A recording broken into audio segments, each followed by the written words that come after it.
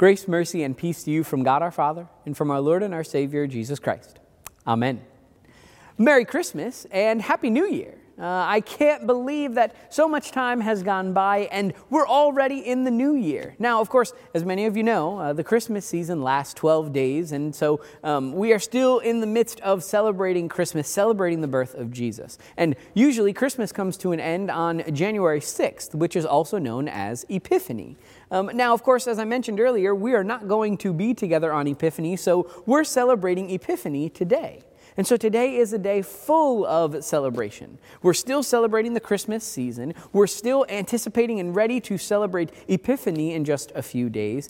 And of course, how could I forget? It's a new year. 2020 is finally behind us. Now, have you made any resolutions for this year? Or have you already given up on any of those resolutions you made just 2 days ago? I know that I've mentioned this to you before, but most people make resolutions that last about 2 months, give or take. And then, of course, life tends to get in the way, or if we're being honest, we don't really hang on to those resolutions quite well. We kind of just give up. And so what are your resolutions for the new year? Maybe you're something you're trying to take on, maybe something you're trying to get rid of. I established a resolution, one, in fact, that my wife just completed last year in 2020. And so it's one that I'm trying to keep up with for this new year. I want to share it with you this morning. I'm trying to read at least one book a month for the entire year. Now, I get that many of you are probably looking at your screen now and thinking, one book a month? What, is our pastor like in high school or something like that? It may look that way, but no, I am not. Here's the thing. As I mentioned before, when it comes to resolutions, people usually last 2 months before they just kind of give up. Well, I know myself, and so I want to set resolutions that are relatively attainable and achievable, but also reasonable. And honestly, keeping up with reading is something that I just don't do quite well. And that hasn't always been true, but I know it's true for me as I've gotten older. And so I want to try to get it going again, one book a month. But I remember a time when I was kind of glued to a book series. It was in the 4th grade. Yeah, I know, quite some time ago. But it was in the 4th grade, and I loved this book series. It was called The Hardy Boys. And I mean, for 2 years, I was reading almost all of their books. Now, I did also have to do a lot of book reports during that time, but that's besides the point. The Hardy Boys series just captivated me. It was basically a series about 2 brothers and their group of close friends who were about 8 to 12 years old, which would have been kind of my age range at that point. And they were living lives that had these incredible mysteries. Every book, they were chasing after this new mystery. Now, of course, I'm no longer reading The Hardy Boys, but the idea of a mystery still captivates me. And I think to a certain extent, mysteries, they just have this way of kind of inviting us in. Personally, I found that mysteries, whether fiction or nonfiction, just have this way of making me want to keep going. I think there's kind of the perfect balance between, on the one hand, feeling like this is an impossible case that no one could solve it, and at the same time, every time you get another clue, every time you get closer to solving the mystery, things get a little bit harder and a little bit more difficult, and the challenges you face just kind of get worse and worse, and so you can't stop. You want to keep going after it. And I think to a certain extent, we're all captivated by mysteries. And the reason for that is because of the one thing all mysteries have in common: the revealing of what was once unknown. At one point in another in life, there has been something that we don't know, and we want to reveal it. It's kind of just this common thing. There's a ton of stuff about life we don't know. It's kind of a mystery. So quite often, we're willing to do whatever it takes to reveal this mystery. And yet what I find so amazing is that the greatest mystery perhaps the world has ever known has already been revealed. And we heard about it this morning. And at the same time, I can't help but feel like we're all kind of still in pursuit of something yet to be revealed, as if there's still more for us to know. But let's start with what we've already been told, the mystery that was revealed to us this morning. You heard it in our reading from Ephesians, Paul's letter to the people in Ephesus. In the 3rd chapter, beginning at verse 5, this is what Paul says. In former generations, this mystery was not made known to humankind, as it has now been revealed to his holy apostles and prophets by the Spirit. That is, the Gentiles have become fellow heirs, members of the same body, and sharers in the promise in Christ Jesus through the gospel. So as you know by now, Paul is a man of many words. And so in the book of Ephesians, he's talking to the people in Ephesus, these Gentile Christians who are clearly hearing about this mystery being revealed to them. And so Paul reveals it. I want to read it for you just one more time, make it real clear. This is what Paul reveals to them. In verse 6, he says, "The Gentiles have become fellow heirs, members of the same body, and sharers in the promise in Christ Jesus through the gospel." So for the people of Ephesus, the mystery itself was pretty straightforward. There were people who believed and who did not know that Jesus Christ was for them. Essentially, they had heard for quite some time that Jesus only came for a certain group of people. And when you think about it, this begins to kind of make some sense, particularly in the context of that day and age. As we know, as we've heard, especially kind of in Old Testament, we hear about how the prophet Isaiah talked about this Messiah, the one who was to be born, the Christ. He was going to save his people from their sins. And so often, his people were referred to as the Jewish people, the Israelites, their ancestors, the offspring of Abraham and Isaac and Jacob. And so it makes sense that these people, these Gentiles in Ephesus, had been taught, and it was widely accepted that Jesus the Messiah had come for the people of Israel, which were not the Gentiles. And at the same time, here we have Paul now coming to these people and revealing this mystery, uncovering the reality that Jesus coming to save his people from their sins meant more than just the Israelites, that Jesus also came for the Gentiles. And so in this moment right here, this letter, this revealing of the mystery of the gospel of Jesus Christ. This is one of the first times that the Gentiles in Ephesus heard that Jesus was for them. It's truly such an incredible moment that this is the first time people are hearing that Jesus died for them, that Jesus loves them. And Paul gets to reveal this mystery for those people. Now, I'm filled with such great joy, as I imagine what it must have been like for those people in Ephesus. I can't help but also realize this was not the first time, even in Scripture, that we hear about the mystery of the gospel being revealed to a group of Gentiles. The first time, in fact, was, a couple of thousand years before that, a couple hundred years before that. See, it was actually in this story of these 3 men who traveled from the Far East on a night so long ago. And they were following this mysterious star that they saw in the sky. And they heard about the mystery of this baby, this one born, the King of the Jews. And so as they saw this star they came from the Far East. And they even got some help on their mysterious journey as they saw this star in the sky. And finally, when that mysterious star stopped, they also stopped, for they knew they had reached the place where they had heard about this baby, this one born, the King of the Jews. This is how Scripture says what happened as they traveled on that night. When they saw that the star had stopped, they were overwhelmed with joy. On entering the house, they saw the child with Mary, his mother, and they knelt and they paid him homage. So when they finally arrived at the manger, these men, they saw this baby there lying, the one born, the King of the Jews, lying in the manger, and the mystery had been revealed.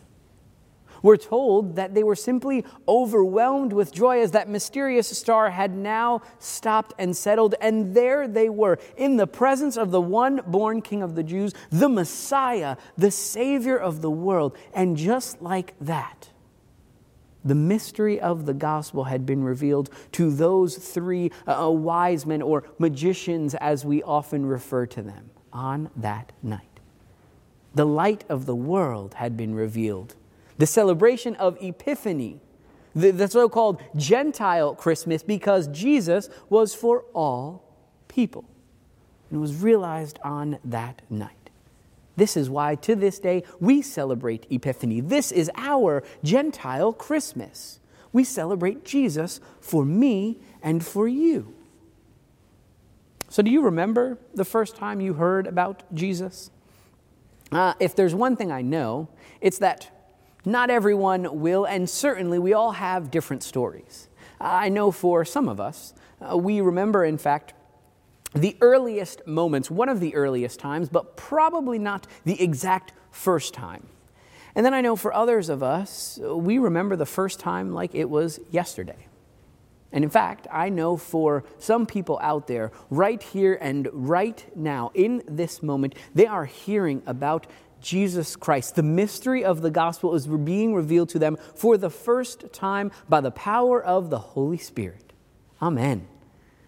And I take such great joy in knowing that the Spirit is still at work. It brings me such great comfort to know that the mystery of the gospel, the mystery of Jesus, is still being revealed to so many.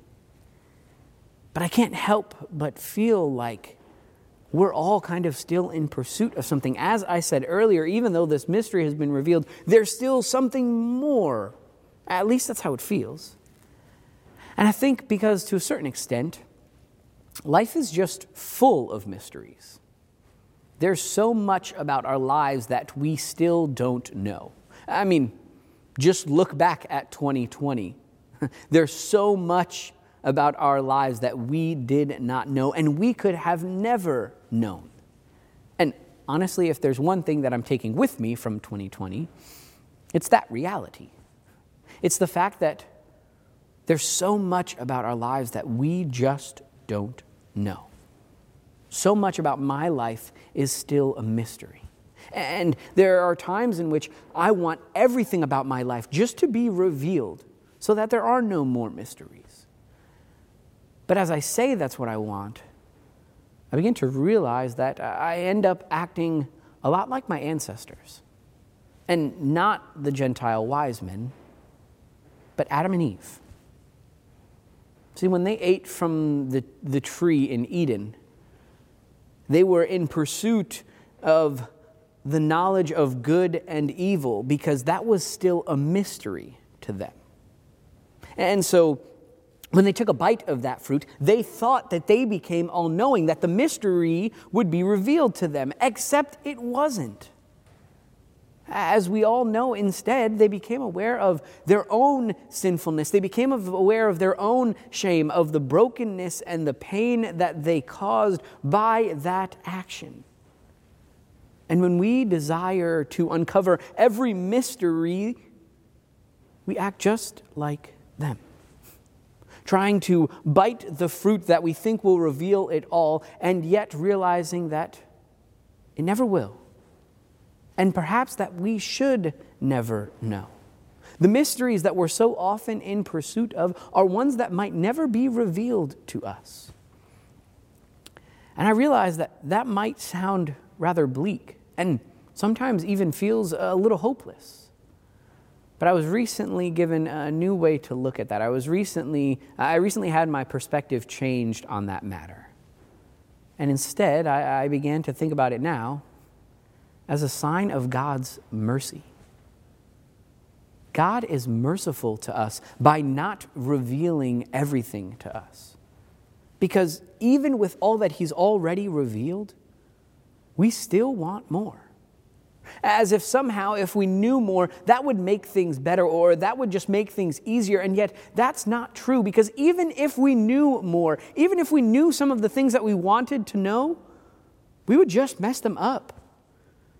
It's not like somehow knowing things would make things different for us. Instead, it would just be another thing that we want to know more about. Because that's what we have inside of us. Our sinful nature craves now this desire to somehow know more and more and more, to have all the mysteries revealed. And yet, that is not how God created us to be. God did not create us to be all-knowing. He is the creator. He knows all. Instead, He reveals things to us. He uncovers the things that He wants us to know. God, in His mercy, does not reveal all that we want. Instead, He reveals all that we need. And so this isn't just a reminder of His mercy, but it's also a reminder of His grace. Like the wise men so long ago, or the people in Ephesus, the mystery of the gospel has been revealed to me and to you. The good news of the gospel, the living Word of God, Jesus Christ, Savior of the world for me and for you, has been revealed. This is our truth. This is our reality. In Jesus, God reveals everything we need and more. He reveals all of His unending love for us. He reveals His forgiveness and His grace.